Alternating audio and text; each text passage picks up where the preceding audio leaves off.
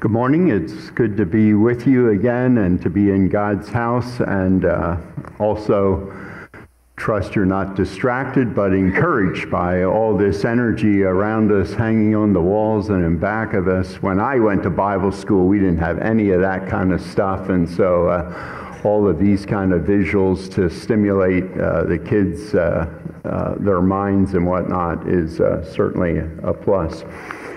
In a minute here, I'm going to have Jim come and read the scripture for us, but about a month ago, Gibson had put out to a number of the elders to a number of themes for us to preach on, and anyway, this the subject of speech and words was one, and so I volunteered to take that, but I had no idea the vastness in the book of Proverbs on that whole subject, and it's basically going to be impossible for us to address all of that, and so there's a piece of it that I'm going to talk about this morning. Just an opening illustration. About 2 or 3 months ago, I had trouble with my iPad and my phone, which are connected together, and my kids as well as my grandkids were not able to fix it, and so I needed to make a trip to Willow Grove to the mall to the Apple store to get that done. I had only ever been there one other time, and I tried to figure out when it was, and it was probably 20 years ago that I had been in the Willow Grove Mall.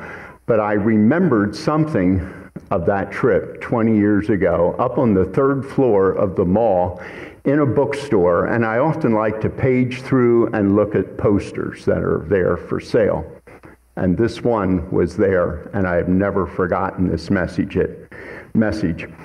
And it went like this: words are powerful. They were meant to heal and not harm. Never forgotten that, and I wish I would have bought that poster and had that message, but it all came back to me as I walked into that mall of all the things, and hardly 20 years ago that picture came in. So as I was reading throughout the Proverbs, on all of the Proverbs that speak to words, to speaking words, listening to words, not listening to words, not listening to words of wisdom, and all of that wide variety of things. It also took me to James 3, and I'm going to have Jim come and read that for us now. And if we could get that mic on here for Jim and to read out of James 3 for us. Use that one there. Is this on? It's on. Well, if you're feeling like you're really walking great in the Spirit and doing everything right in your journey, and you might be concerned about that, then I recommend you pick up the book of James, because he'll have your attitude adjustment very quickly. So from our brother James, chapter 3. Not many of you should become teachers, my brothers, for you know that we who teach will be judged with greater strictness. For we all stumble in many ways, and if anyone does not stumble in what he says, he is a perfect man, able also to bridle his whole body. If we put bits into the mouths of horses so that they obey us, we guide their whole bodies as well. Look at the ships also. Though they are large and are driven by strong winds, they are guided by a very small rudder, wherever the will of the pilot directs. So also the tongue is a small member, yet it boasts of great things. How great a forest is set ablaze by such a small fire. And the tongue is a fire, a world of unrighteousness. The tongue is set among our members, staining the whole body, setting on fire the entire course of life, and set on fire by hell. For every kind of beast and bird, of reptile and sea creature can be tamed and has been tamed by mankind, but no human being can tame the tongue. It is a restless evil, full of deadly poison. With it we bless our Lord and Father, and with it we curse people who are made in the likeness of God. From the same mouth come blessing and cursing. My brothers, these things ought not to be so. Does a spring pour forth from the same opening both fresh and salt water? Can a fig tree, my brothers, bear olives, or a grapevine produce figs? Neither can a salt pond yield fresh water. Who is wise and understanding among you? By his good conduct, let him show his works in the meekness of wisdom. But if you have bitter jealousy and selfish ambition in your hearts, do not boast and be false to the truth. This is not the wisdom that comes down from above, but it is earthly, unspiritual, demonic. For where jealousy and selfish ambition exists, there will be disorder and every vile practice. But the wisdom from above is first pure, then peaceable, gentle, open to reason, full of mercy and good fruits, impartial and sincere. And a harvest of righteousness is sown in peace by those who make peace. This is God's word. Thank you, Jim, for sharing that. And notice in the beginning the personal pronouns that are mentioned, all and anyone. We're all today indicted under this thing, and our speech is what exposes us. And so as we dig into this today, I don't want anybody to sit on the edge somewhere, and in some way, hopefully, we're going to draw you into it in some way to help you and encourage you in your journey. Let's pray together. Lord, we give you thanks for your word today. We thank you for ancient words that have been spoken in the past, as we think of Solomon, who reflected and listened to speech that was there and saw people who didn't pay attention to speech. And he himself, as he learned under the tutoring of his own dad there, I pray, Lord, that we today would be encouraged, look into our hearts and our souls as we listen to your word today. I ask this all in the name of Jesus. Amen. I grew up in Hatfield Township, and in first grade, it was the first year I went to school. I went to the E.B. Loggenslegger School, which was the formerly Hatfield Biblical Seminary. I went there till halfway through third grade, and by that time the A.M. Culp School on the lower end of Hatfield was built, and I was chosen because we lived on the lower end of the railroad tracks in town to go there. In fifth grade, after I completed fourth grade, at fifth grade, my parents chose to send me to FMS, which was Franconia Mennonite Day School, which has become Penview Christian School and now is a part of Dock Academy. And I share that as a background, as when I got into seventh grade, and it was a time in junior high where I wasn't doing well in school. I was distracted by a number of things. But one time when, in the course of that year, which we brought report cards home 4 times a year, there was a note written on the back of my report card, and it went like this. And after over 50 years, I can remember it with clarity. And preparing for this message brought this up for me, and it went like this. There has come a report from the playground that Larry is using unchristian speech. Bingo. I had at that time, about a 45 minute bus ride home from school. And believe me, I was sweating to bring that report card into my home. A Christian home, coming from a Christian school. I checked with my mom if I could share this story, and she was the first one to see that. And I don't remember her becoming overly excited about that, other than saying, your dad is going to have to tend to that with you. And not paying a lot of time to my schoolwork, that night I was incredibly diligent in my room, working at my homework.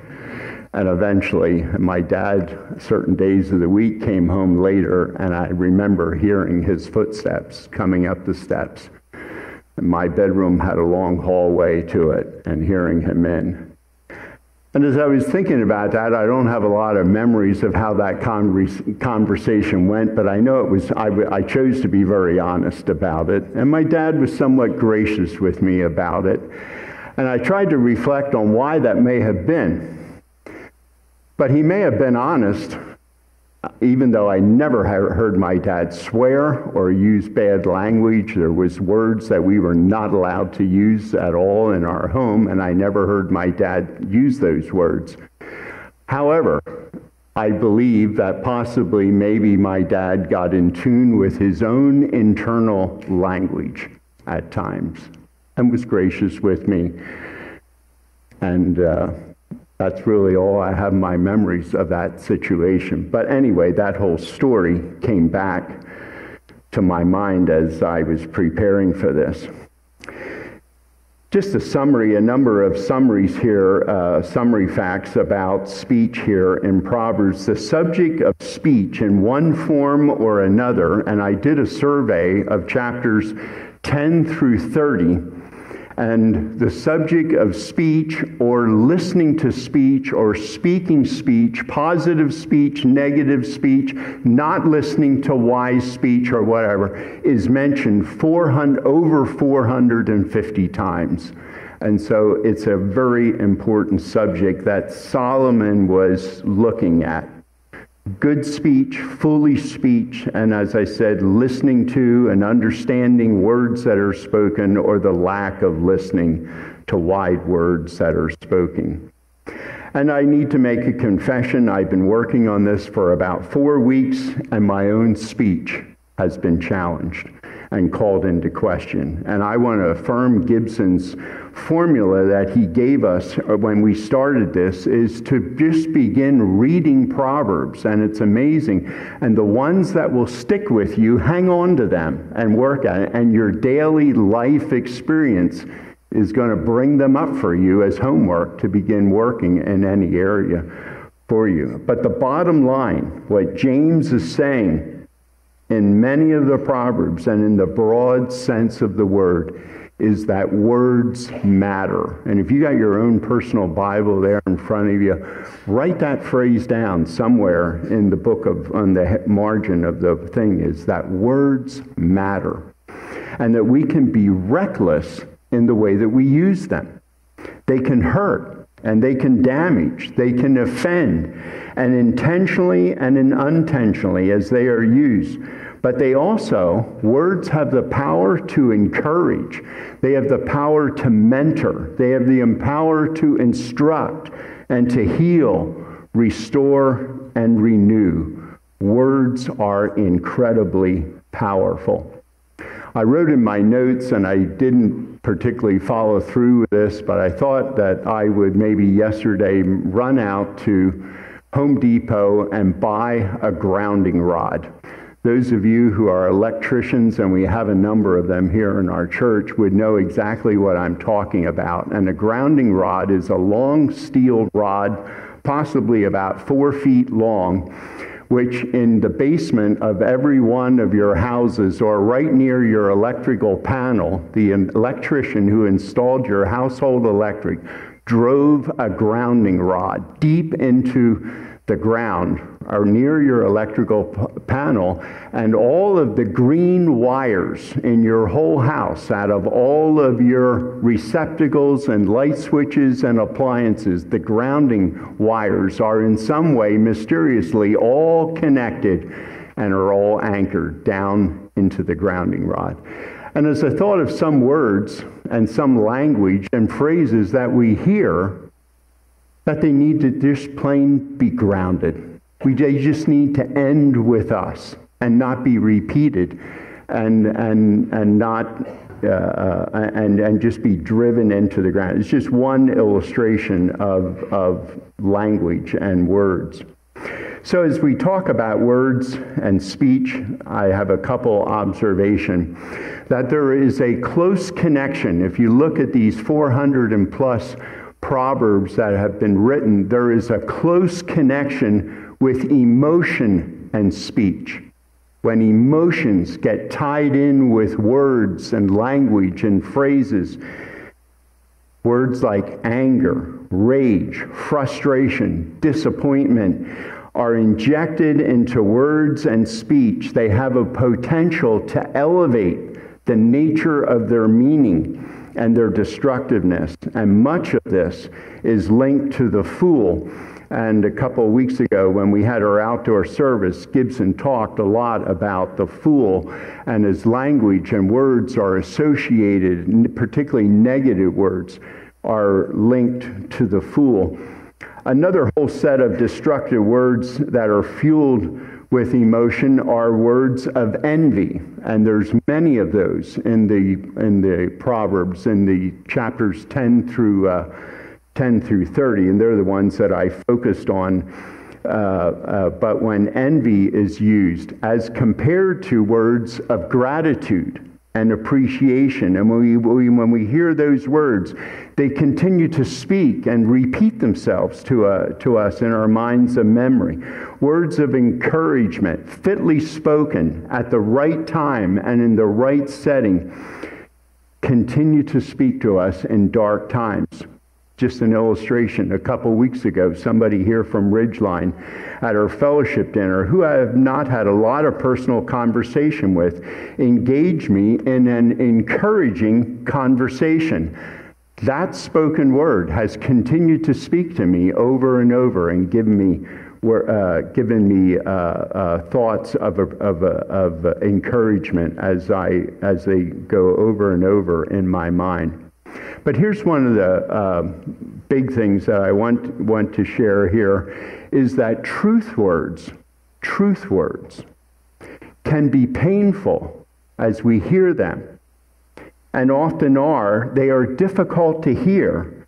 At the same time, they need to be said to us. We need to hear them. We need to hear them from other people, sometimes people who are close to us. But as they are heard, they need not be hurtful or nasty or damaging. And there's a difference between that. Truth words are painful to hear at times, but the intent is not that they're nasty, but they often feel that way to us. And so we give pushback right away when we hear those kinds of words, and we create another level of conflict when somebody is trying to be honest with us and be truthful with us and speak truth words. So it takes what I call an open affect to hear words of instruction. It's an open internal kind of submission and humility that is teachable. It's open to learn. And this is highlighted in many of the Proverbs about listening and learning from teaching or mentoring speech or parental speech. And the phrase that is used is father teaching son. Solomon used those words a lot.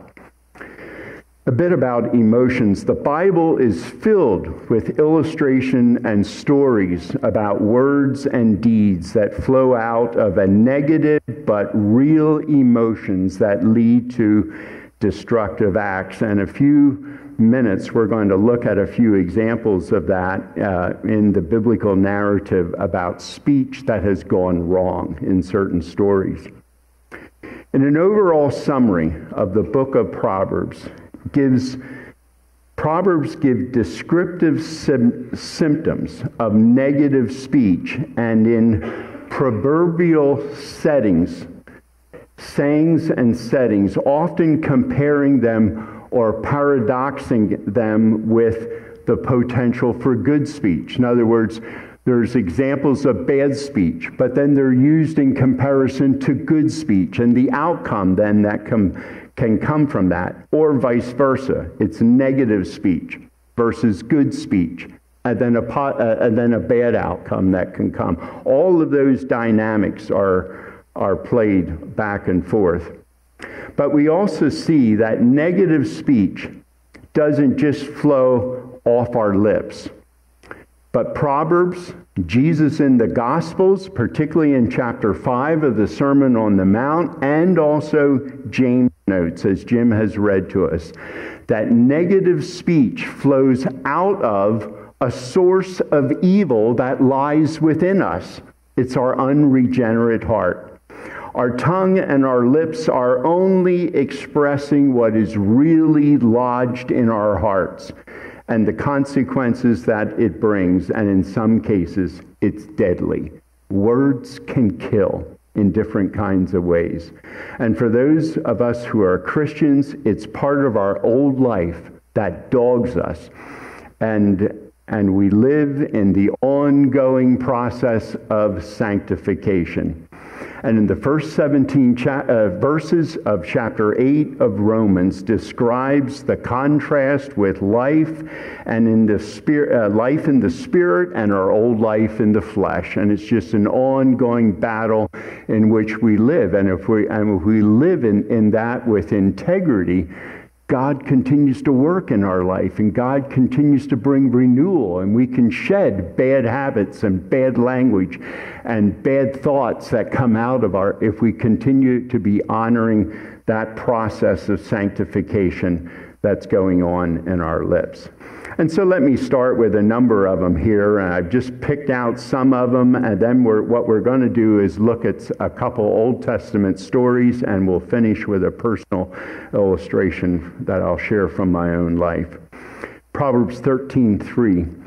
He who guards his lip. Just think of these carefully, and you might want to write these down and just reflect on them later, because they're filled with imagery, and I want to call attention to that. He who guards his lips guards his life. That's a profound statement right there. He who guards his lips guards his life, but he who speaks rashly will come to ruin. And I want you to hang on to that word rashly. We're going to pick that up later on. But just think of that and spend some time meditating on that. Spend some time in our culture listening to rash speech. Right now, our culture is just filled with it. A number of years ago, I was doing some work with a counselor, and we had times of just reflecting on, he was sharing with me just some of his work and whatnot, and he told me that with the emergence of texting, he said, that has brought me so much business, it's been incredible. And you have probably gotten yourself into problems with a text or texting with a group of people that you weren't sure who was in the text and all kinds of stuff like that. And this counselor was sharing with me, he says, that has brought me so much business, it's been incredible. And we have to guard our lips, guard our thoughts, and we speak.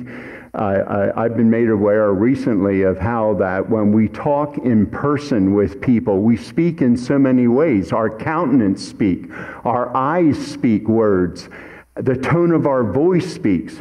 But when we speak via texting, none of those things are present. So all of a sudden, words carry incredible meaning that they maybe not ordinarily would carry.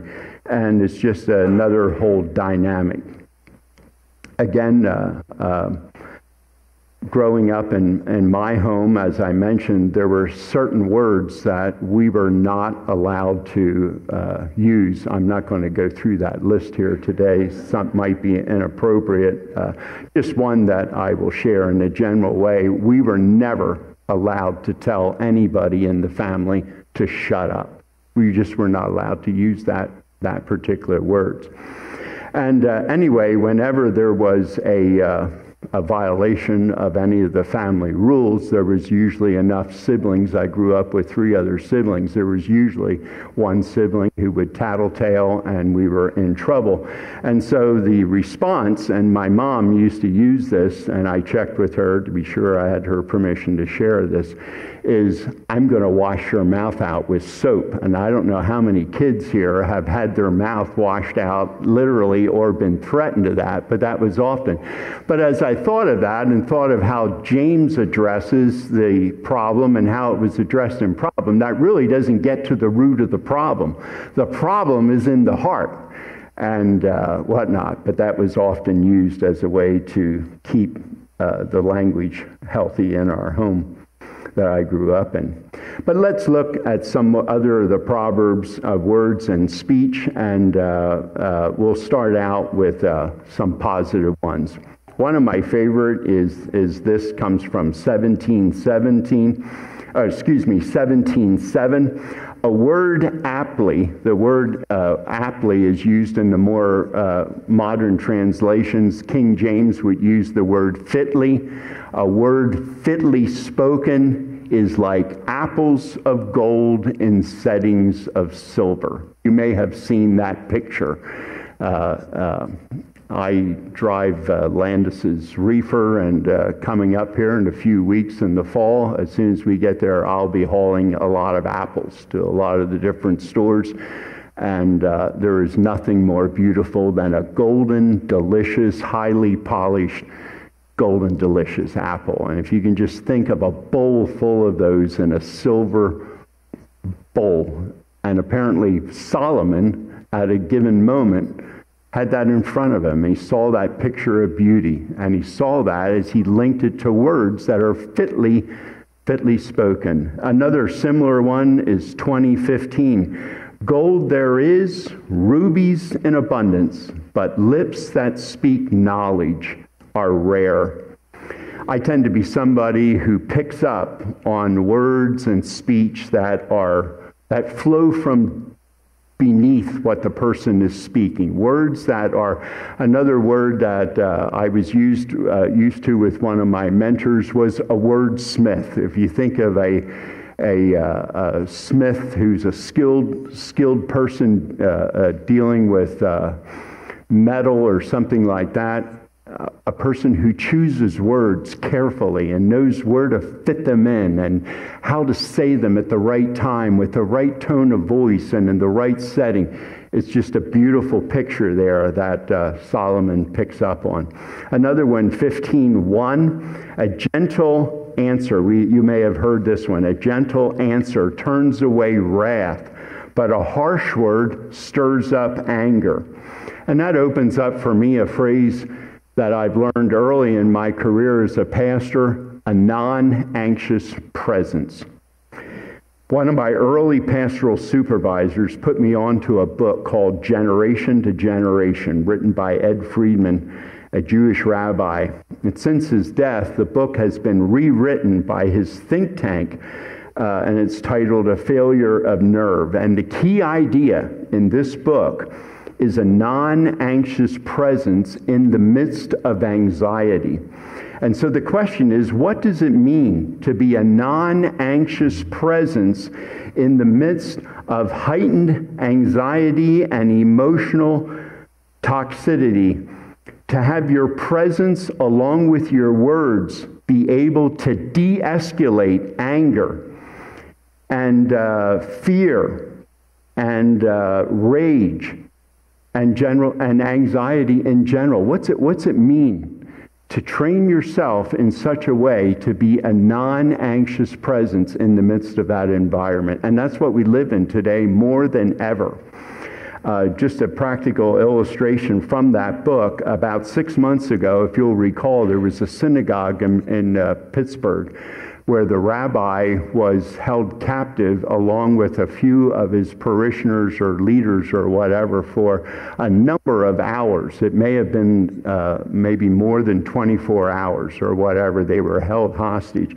And eventually they were able, the law enforcement was on the outside, and eventually they were able to de-escalate that situation. And I believe the hostage taker was shot in that situation. But anyway, the next day I happened to be listening to one of the major news services that interviewed the rabbi that was in charge and asked him the question, how did you keep it all together there in that situation? And he used that word right there. He says, we have been trained to be a non-anxious presence. And just to think of the power of that in a situation like that. And for the last 32 years, I've been trying to learn and to hone that particular skill.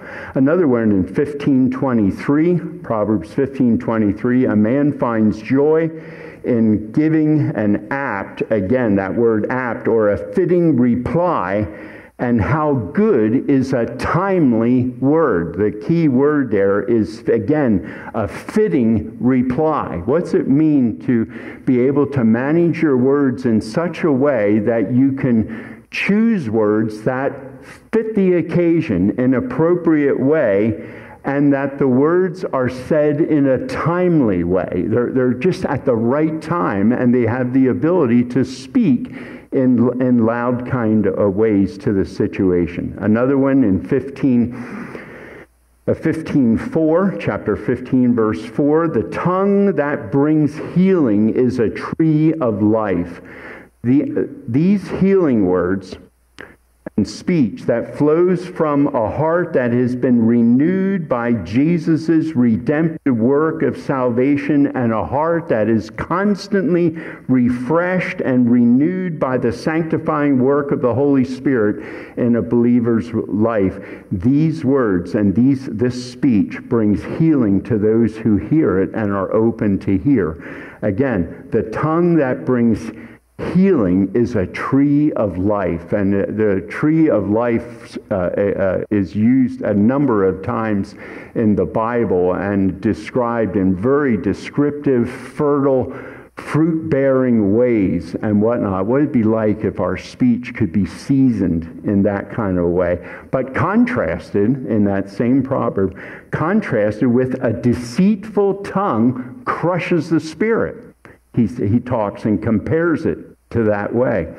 There are cultural lies right now that are being told and promoted in our culture right now in reality, where we know is the untruth and serve as destructive political or a cultural narrative. And it's disheartening. It's disheartening to listen to that. And it crushes the spirit to listen to all of that. And I'm at the point, I don't like to watch the news anymore. I get discouraged. I get disheartened because it's built on so many lies that are being permeated in our culture. And that particular proverb illustrates all of that. I'm going to skip over for the sake of time here. Gibson covered the other week the whole idea of fools. There is much speech and many proverbs that are attributed to fools. I'll just give a list of them here that I picked out: 23:9, 15:7, and 10:8. And the one, I think, 10:8 we had talked about before at the outdoor service about a fool that just talks too much. A chattering fool comes to ruin and whatnot. But I make this note here: to understand some of these proverbs, we need to know the meaning and the behavior of a fool. And in the ESV, in Proverbs, the word fool is used in Proverbs alone 40 different times. And in order to understand these proverbs, we need to know the implied cultural understanding and meaning of that day of that descriptive word, the word fool. And in many cases, according to Proverbs, a fool is identified by his or her speech. Now, Jesus says very clearly in Matthew 5, we're not to call anybody a fool. But at the same time, I think the Scripture teaches we're to be able to recognize who is a fool and who is acting like a fool and who is speaking like a fool. And just let me go over this list. In 10:8, we have the chattering fool. In 10:18, we have the fool that utters slander. In 10:23, we have The fool that doing wrong is a joke. Proverbs talks about that. In 12:15, a fool rejects the advice of others and only listens to himself. And in 15:5, a fool despises his father's instructions. Proverbs says, don't try and correct a fool. Don't argue a point with a fool. These conversations, implied in general, just go downhill. But learn to recognize a fool. And as I said before, Jesus said, don't call anybody a fool. Jesus mentions that. But walk away and create proper boundaries in your relationships with them. When the emotions of anger and envy are driving your speech. We have a number of Proverbs that talk about envy. And there's one particular, and there's the theme of envy is personified in one of the Psalms, but I want to mention this. In 23:17, don't let your heart envy sinners. We might take that for granted. And I'll come to that in a minute. But always be zealous for the fear of the Lord. Let me say that again. Don't let your heart envy a sinner. And then 24:19, don't fret because of evil men or be envious of the wicked.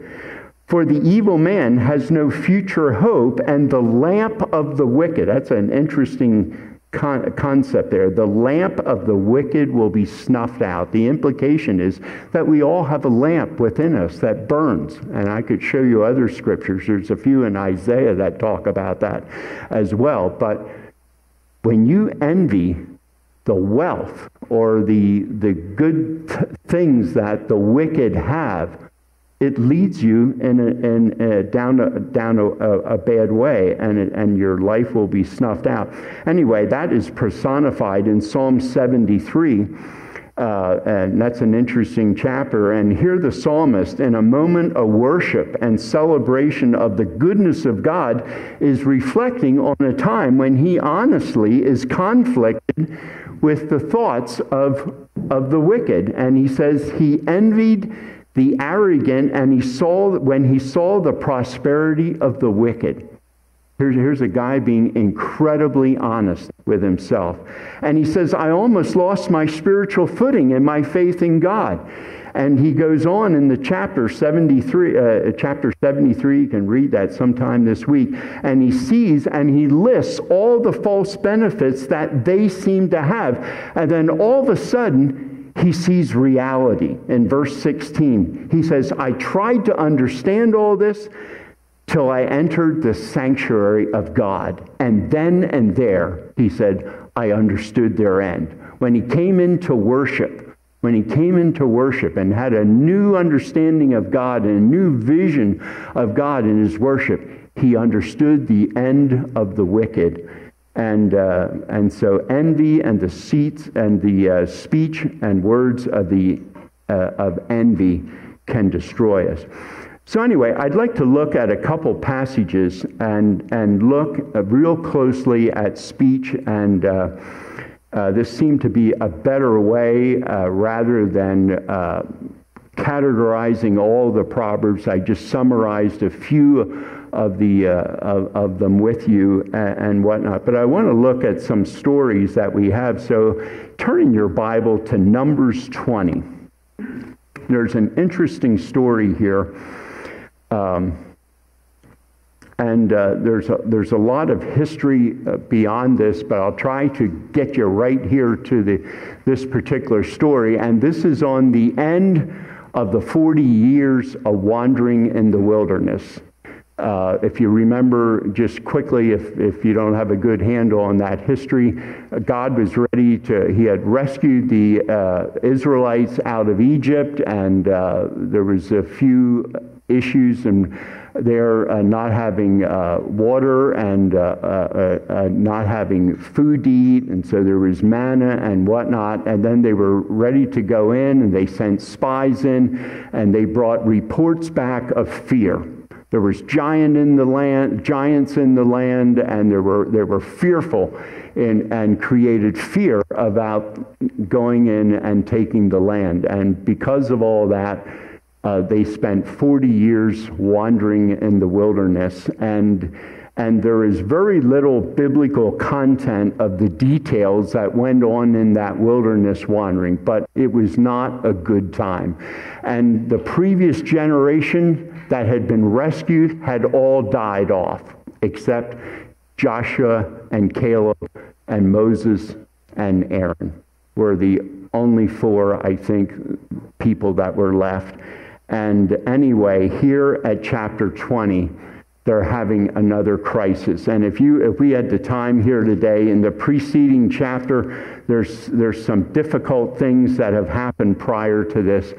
And to put it in the vernacular, Moses has just about had it.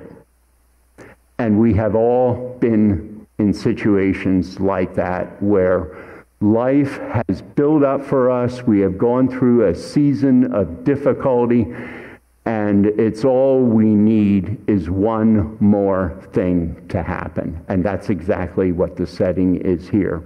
And so they come and they have another episode where they were out of water. And the people are starting to quarrel with Moses. And there's a quote here in verse 3 of chapter 20. If only we had died with our brothers and fell dead. They're getting ready to take on a gift that God has given them here. This is a new generation of people. These people knew nothing of the slavery of Egypt, all of those kinds of things. And they are starting to take on Moses in all kinds of ways here.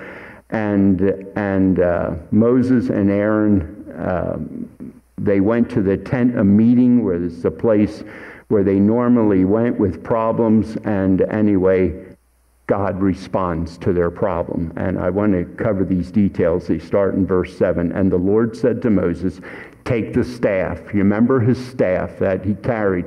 That's the same staff that he struck the Red Sea and it parted with. It's miraculous. He says, take this.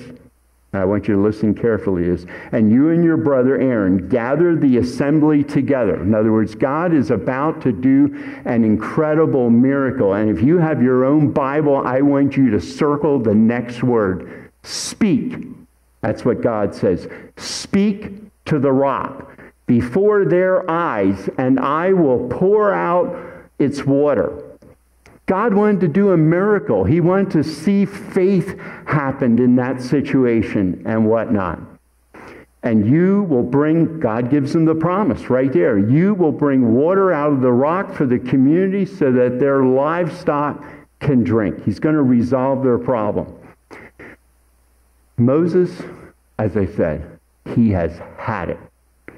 We would have expressions in our culture that would be inappropriate for me to say over this pulpit. But let me maybe just say one that will pass here. He was ticked off right here. And I believe it's not recorded here, but we see it in the end result because judgment comes to Aaron as well. And I bet you Moses is telling Aaron, I am so sick of these people. I have had it up to here. Because the next words goes on, and he takes so Moses took the staff from the Lord's presence, just as he commanded. They gathered the people together in front of the rock, and Moses explodes right here. He says, listen, you rebels, must we bring water out of this rock? And Moses raised his hand, and rather than speaking to the rock, he takes his stick and whacks it twice. He's having a major, major temper tantrum. How many of us have been at that place? Life circumstances, situations have happened. We've gone through a season of pressure in certain situations, and all of a sudden, one more thing happens that sets us on edge. What I want us to see here is what happened. God immediately pulls Moses aside. And the NIV study notes, if you have an NIV study Bible, gives 4 things there that happen. One, that his actions demonstrated a lack of trusting in God. Secondly, Moses believed that a word alone was insufficient to bring water out of the rock. And thirdly, his rash action offended God's holiness. If you've got your own personal Bible there, look what God says to Moses as the punishment here. Because you did not trust me enough to honor me in the sight of the Israelites, I will not bring you into the community. You personally will not go into the promised land. That's an incredible punishment for a guy who had given his life for a job he did not want, for just exploding. And yet, if you think of our own lives personally, how many times we have come into situations where we have just blown up, and look at the punishment here that God. And the best that he got was to stand on Mount Nebo. I was there back in 2014, stood right at the place where Moses was. Unfortunately, it was a cloudy day, the day I had. But about 40 meters, or 40, close to 25 miles, put it in mileage, away would have been the promised land or whatever. That's the best he got because of this incident. And Aaron is included in that punishment as well. A second one I want us to look at is in Genesis 3. If you want to turn to that, this is a familiar story. It's the story of the fall. And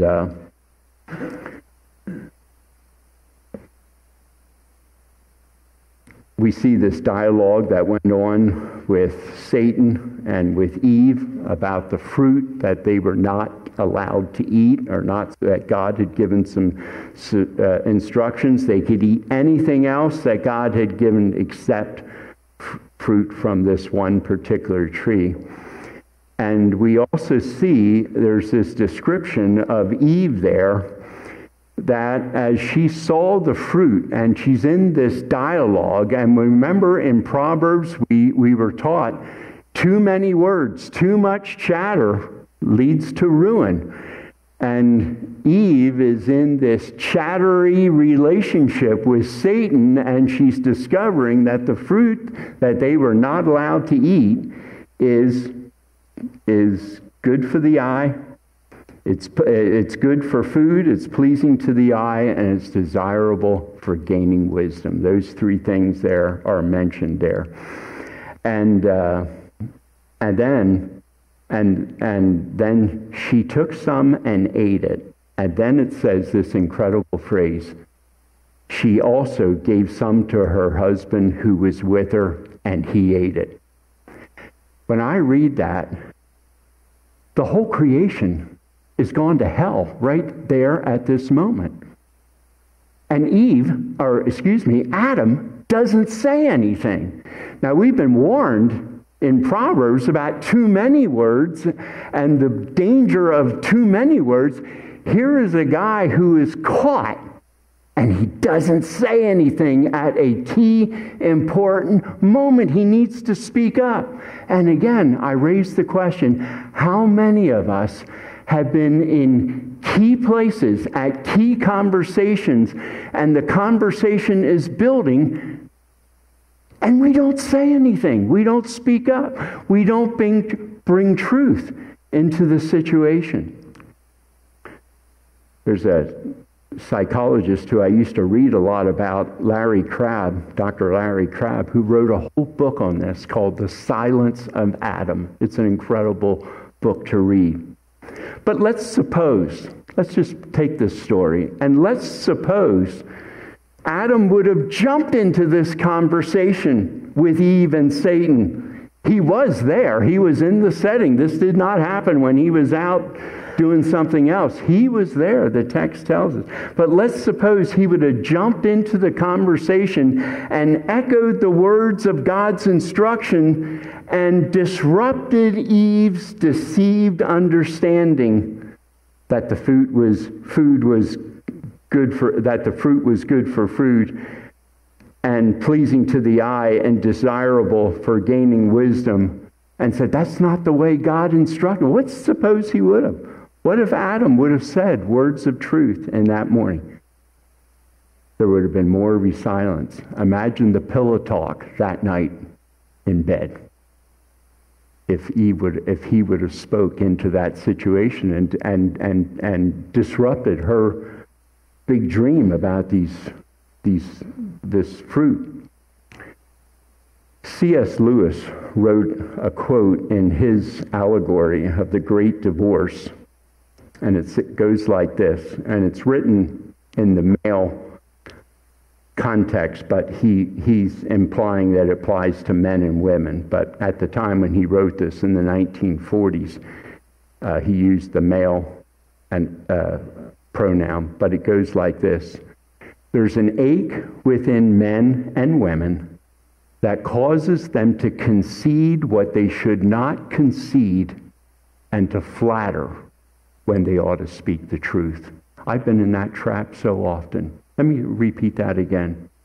There's an ache within men and women that causes them to concede what they should not concede and to flatter when they ought to speak the truth. In my premarital work, in the last number of couples that I married, I used to talk about this and raise this question.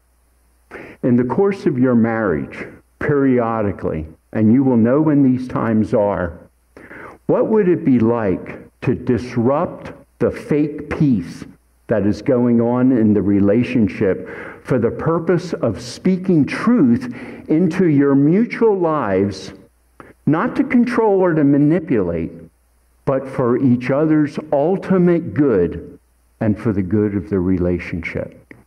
I've had a couple couples that were just waiting for that kind because they had a relationship that was built on pseudo goodness and happiness.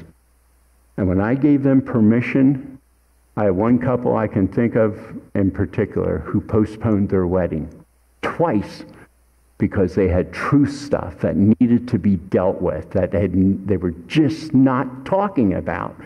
And other times that finally gave permission for one of them to bring some issue that was just not being talked about, to bring it up together. One more thing in closing. This is a personal story. A couple of years ago, when one of my sons was doing some personal work, he initiated a conversation with me. And he brought up a time, and he refreshed my memory, and I didn't remember, and neither of us could remember what the issue was about. But he brought up a time when he was a teenager where he said, Dad, he says, you were unusually harsh with me at this particular given time. And he says, later that evening, and he says, I was dealing with the pain of that. And he says, later that evening, I went to bed. And he says, you came up into my bedroom and you apologized and you asked for forgiveness.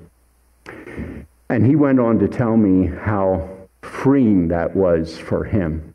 A couple of years ago, I came across an article, and it was entitled, The Life-Giving Power of a Parent Saying, I'm Sorry.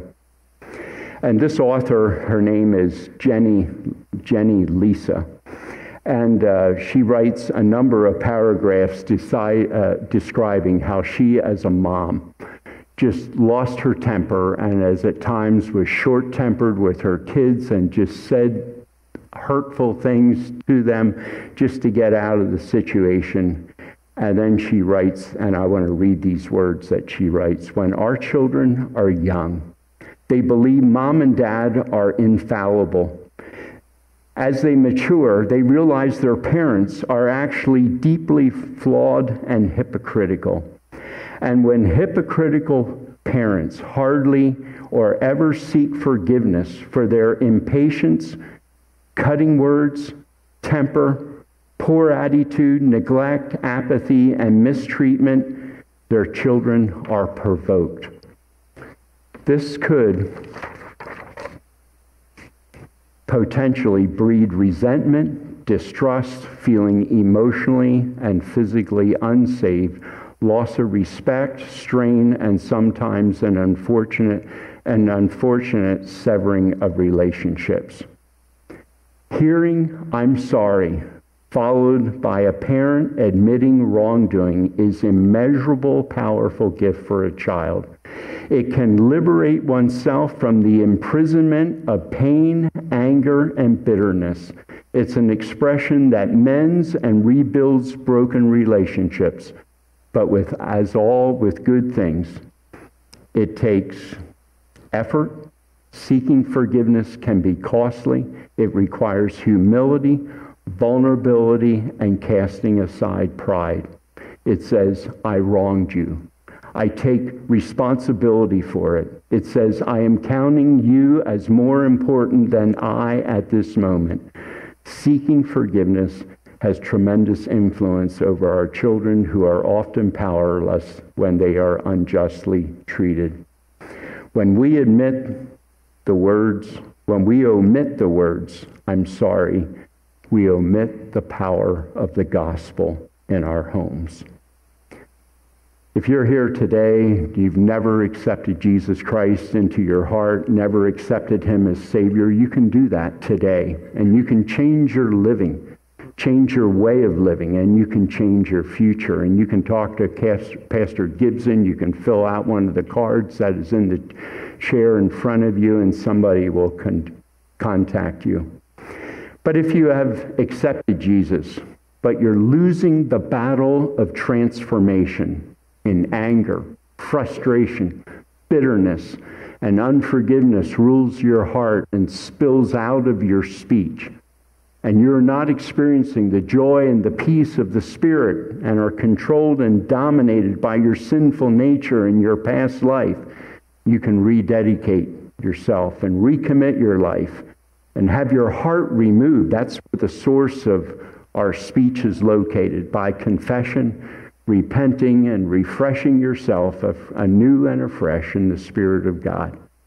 Read the Proverbs and honestly find the place where God wants you to work. Romans 6, 7, and 8 will help you understand the battle of the flesh with your old life. Refresh yourself often in what Jesus has done for you. Celebrate his forgiveness. Seek forgiveness from others whom you have offended, and recommit to go on. Let us pray. Lord, we thank you for your word. We thank you for its power in our lives. And we admit, as we journey in our journey, that so often our speech betrays us and shows what is really in our lives. And so I pray that this moment and this time and this gathering here today, as we've looked into your word, we've looked at Proverbs and seen the warnings, we've also seen the good things that can happen from our lives when we can learn to appropriate good speech in the right time, in the right setting, with the right amount of words, and how powerful that can be. And so I pray that this time can be a time of renewal for each one of us. We ask this in the name of Jesus. Amen.